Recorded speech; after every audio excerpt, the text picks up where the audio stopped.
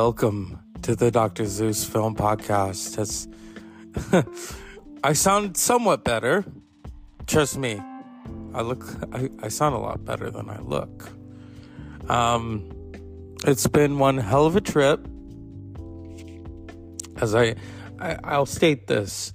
This was worse than COVID. And I've had COVID. And I had it back in July of 2022. And I was still working when I had COVID. I would just go to work with a mask on. And I would self-medicate. I'd take my medicine. And then I would go for a walk. And then I would drink liquid IV with liquid death. And that was my cocktail, Then I would try to eat to my heart's delight, which isn't always a good thing. And so here we are, Dr. Zeus Film Podcast. And it's Martin Luther King Jr. Day. And the first thing I think of is how the Boondocks did a really great thing about Dr. King. I don't remember if it aired or not. It was a very prolific episode.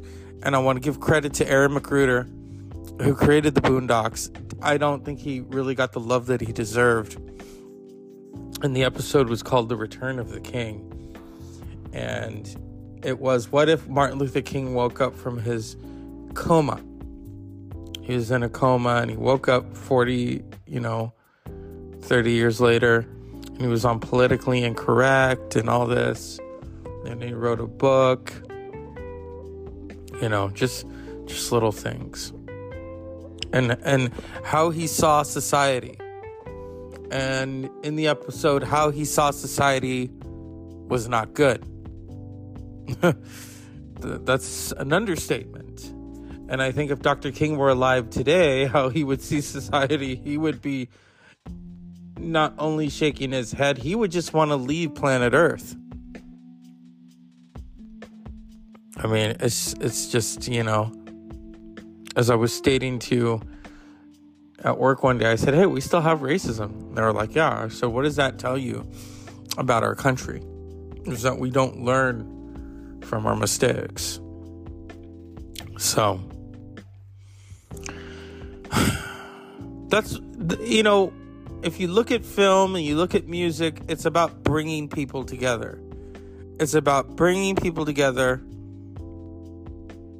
People who wouldn't usually come together in the first place and say, hey, we have a lot in common. That's what music does. That's what rock and roll did. That's what R&B did with the Motown sound. That's what hip hop did. That's what films did. I know because I know a lot of family members who grew up in the 70s. They'll want and watch Shaft. That Shaft is a bad mother. Shut your mouth and talk about Shaft. And Gordon Parks, who really doesn't get a lot of credit for what he did. I mean, the blaxploitation films. And then Pam Grier, hello, Foxy Brown. But see, those of you in my generation, you know her from Jackie Brown. That's where you know her. But then you don't think to go back and do the research, because that's not important to you, is where these individuals came from to do the research. And that's very, very important. I know I sound funny. Come on. Like I said, I sound better than I look. So, I'm here at the Dr. Zeus Film Podcast.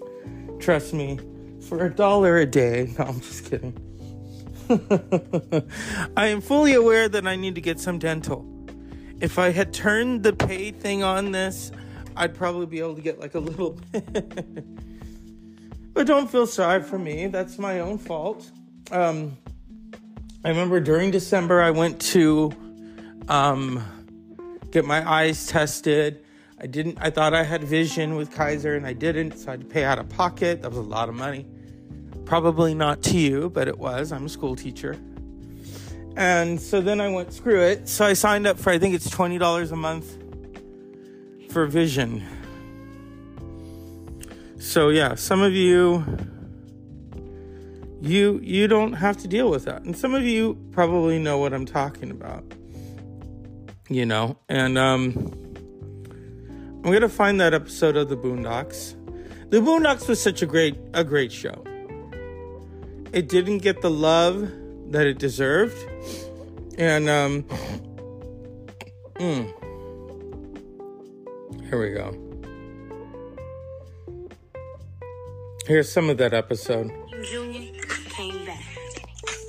He amazed the world when on November 2nd, 7 days after awaking from a 30-year coma, he showed up to vote in the 2000 presidential election. He was turned away due to voting irregularities. People took to the streets to celebrate the return of their king. Oh, shit, my nigga MLK!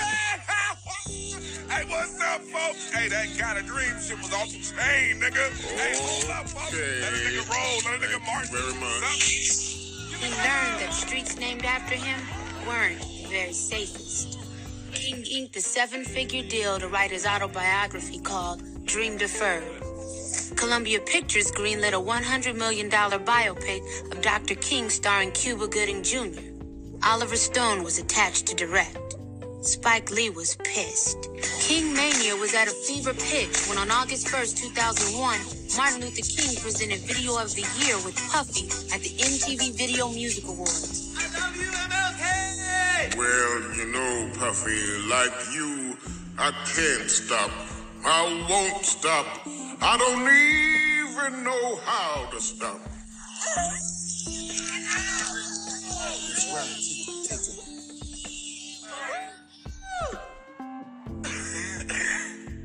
And now the nominees for Video of the Year.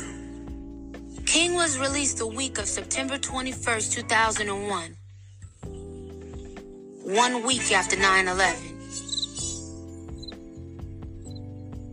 Then, on October 15th, during an appearance on Politically Incorrect, King shocked the country. Great. Dr. King, okay, you're an advocate of nonviolence, but guess what? How do you think the United States should respond to the terror attacks of 9/11?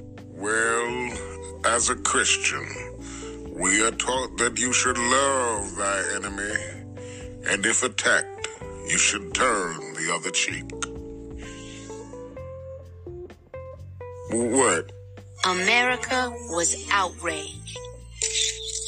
The president was very concerned by some comments made by some ex-civil rights leaders, and those people in question should watch their goddamn fucking mouths. Of course, an Al-Qaeda lover like Martin Luther King wants us to just roll over and let the terrorists win because he hates America.